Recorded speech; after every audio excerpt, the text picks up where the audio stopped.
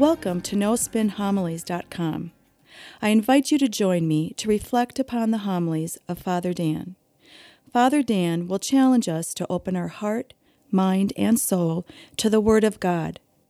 Father Dan will draw upon sacred scripture along with art, literature, and the lives of the saints to help us grow in our love and knowledge of the scripture.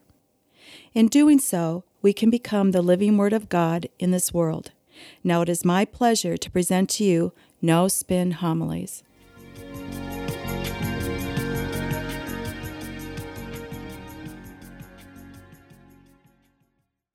The gospel for this weekend is a very interesting gospel passage. In fact, it's one in which many preachers have a very difficult time preaching on.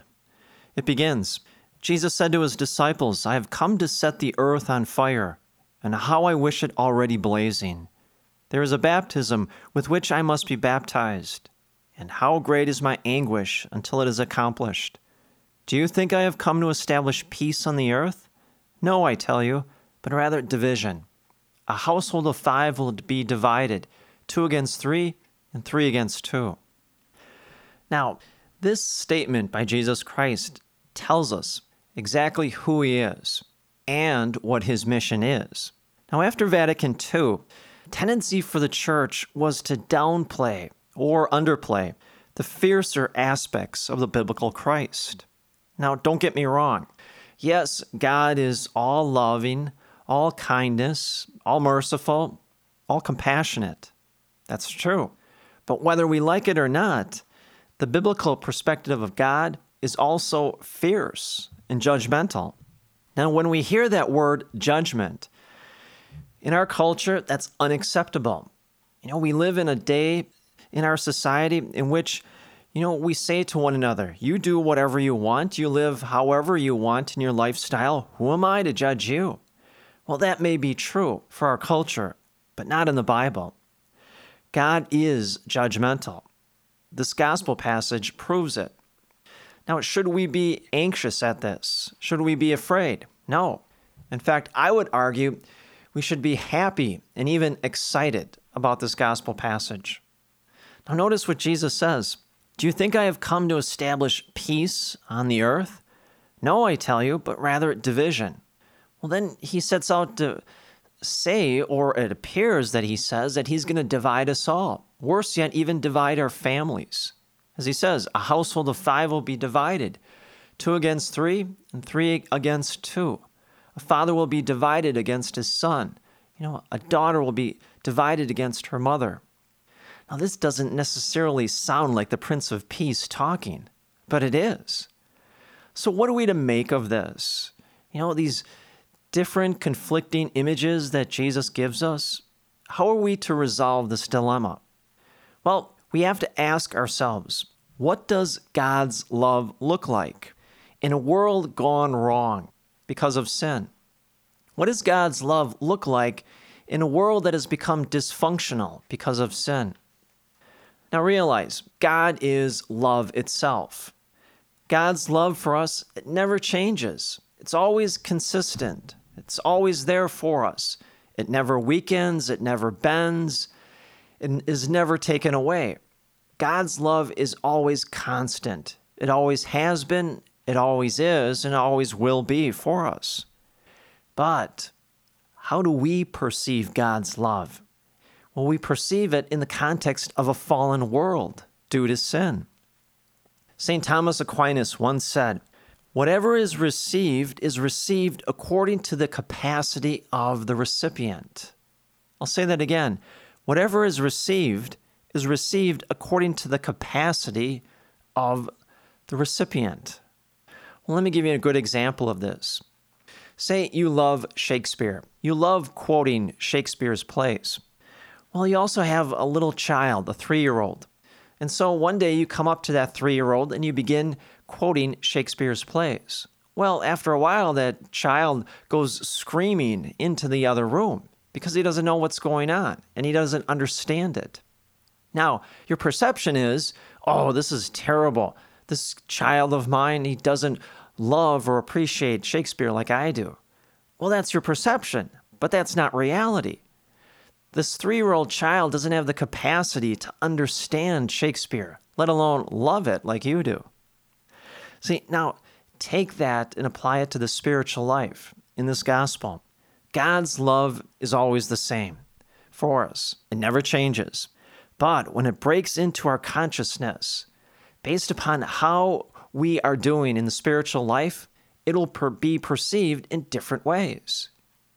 What's the implication? If we're doing well in the spiritual life, well, then we're going to perceive God's love as gentle, compassionate, loving, merciful.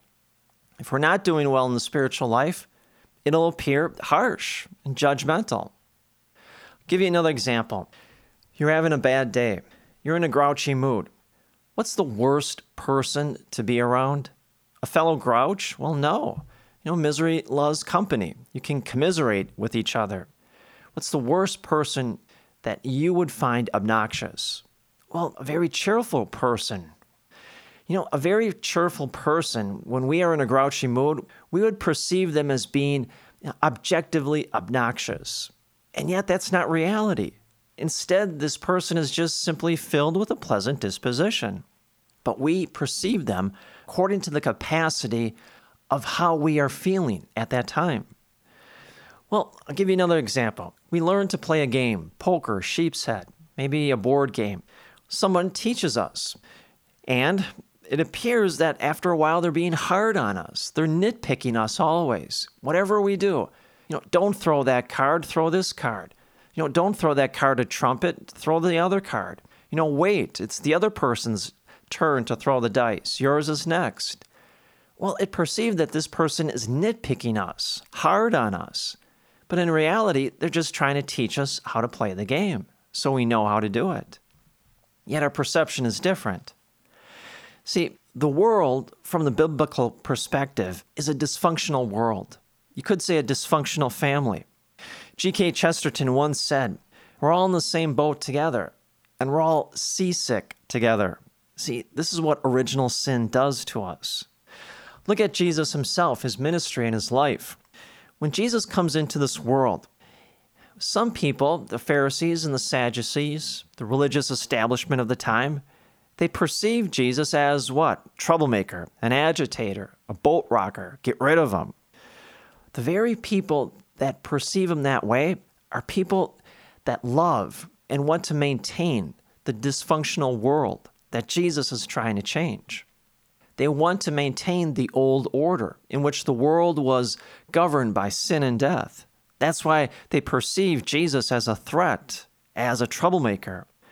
Now, what we have to realize in this gospel, Jesus doesn't come into this world to cause division and chaos in our life, but it can be perceived by others that way, as harsh and judgmental, those that don't welcome Christ into their life. What we have to understand in this gospel, we see God's great passion to set all things right, things that have gone bad because of sin in this fallen world. Go back to Genesis. Remember Genesis, the story of creation? It says that God walked in easy fellowship with Adam in the cool evening of the garden.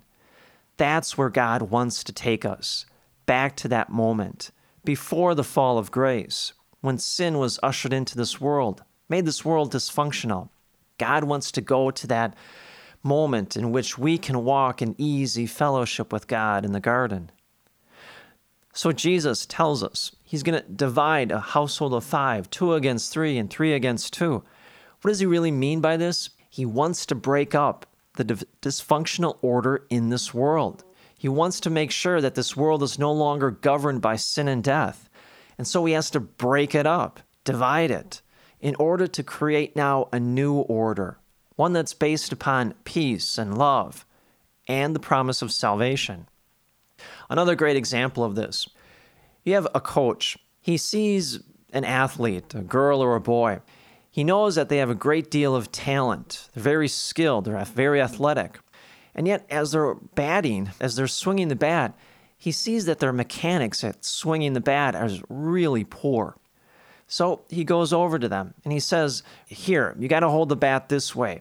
And when you swing the bat, raise up your right shoulder, lower your left shoulder, stick out that elbow. Now swing." Well, at the beginning, the player is going to perceive this swing as painful, awkward. They're going to say, this just doesn't feel right. And yet, after a while, when continuing to practice and practice, now their swing is improved. And yet, they perceived that this was going to be bad. Yet in reality, the coach knew. The coach knew what he was doing was right. See, that's exactly what Jesus is referring to in the gospel. When Jesus says, I come to set a world on fire, he doesn't enjoy seeing us suffer. No. Instead, he wants to burn away all the things that are in this world that are opposed to God and God's will. That's why there's no contradiction between God's gentleness and his mercy and God's fierceness. There's no contradiction between the God of the Old Testament and the God of the New Testament. Again, go back to that phrase of Thomas Aquinas. Whatever is received or perceived by the capacity of the recipient. Basically, at the heart of the message is this. If we are in a good spiritual health, if we are practicing our faith to the best of our abilities every day of our life, then we receive God's love as something that's gentle, pleasant, merciful, and compassionate. But if our life is off kilter because of sin, if something else is at the center of our life rather than Christ, whether it's fame, fortune, honor, notoriety, whatever it is, well, then we will perceive God's love as harsh, judgmental, something that we can't live by. Now, with that in mind, turn to the second reading from Hebrews. Notice what it says. Let us rid ourselves of every burden and sin that clings to us, and persevere in running the race that lies before us, while keeping our eyes fixed on Jesus. This is a great statement of the spiritual life. If you want to know what the spiritual life looks like, turn to the second reading. He says, let us rid ourselves of the burden of sin so that we can run the race. Well, what does that mean to run the race? To share a life with Christ. Now, any of us who's ever run a race before, we know before the race, we have to rid ourselves of certain things. We say to ourselves, well, I need to lose 10 pounds. I need to work on my form of running or swimming. I need to eat a better diet. So we do those things because we know if we do those things, we have a better chance of winning the race. Well, take that to the spiritual life. In order for us to truly draw closer to God, we have to rid ourselves of the greatest burden, which is sin itself in our life. Notice what he also says. Keep your eyes fixed on Jesus. Well, when we're running a race, when we see the finish line, we know that's the goal. When we see that finish line off in the distance, we know that's it. And then we can summon the courage and the strength to say, yes, I can make it. I can cross that finish line and finish this race. Well, the same thing holds true with us when it comes to being fixated on Christ. If we are fixated on Christ each and every day of our life, we know that's the goal. And therefore, we can summon the strength and the courage to continue to live out our faith in fidelity to Christ. Again, go back to that gospel. When Jesus says, I have come to set a fire on the earth, he wants to burn away all the things that are keeping us from drawing closer to him. And see, that's at the heart of the spiritual life. Ridding ourselves of the burden of sin, drawing closer to God, and then being fixated on the presence of God in our life. If we do that, then this gospel shouldn't be something we're afraid of. Instead, this gospel passage should be something that we celebrate and embrace. And may the peace and the grace of Jesus Christ rest upon you always.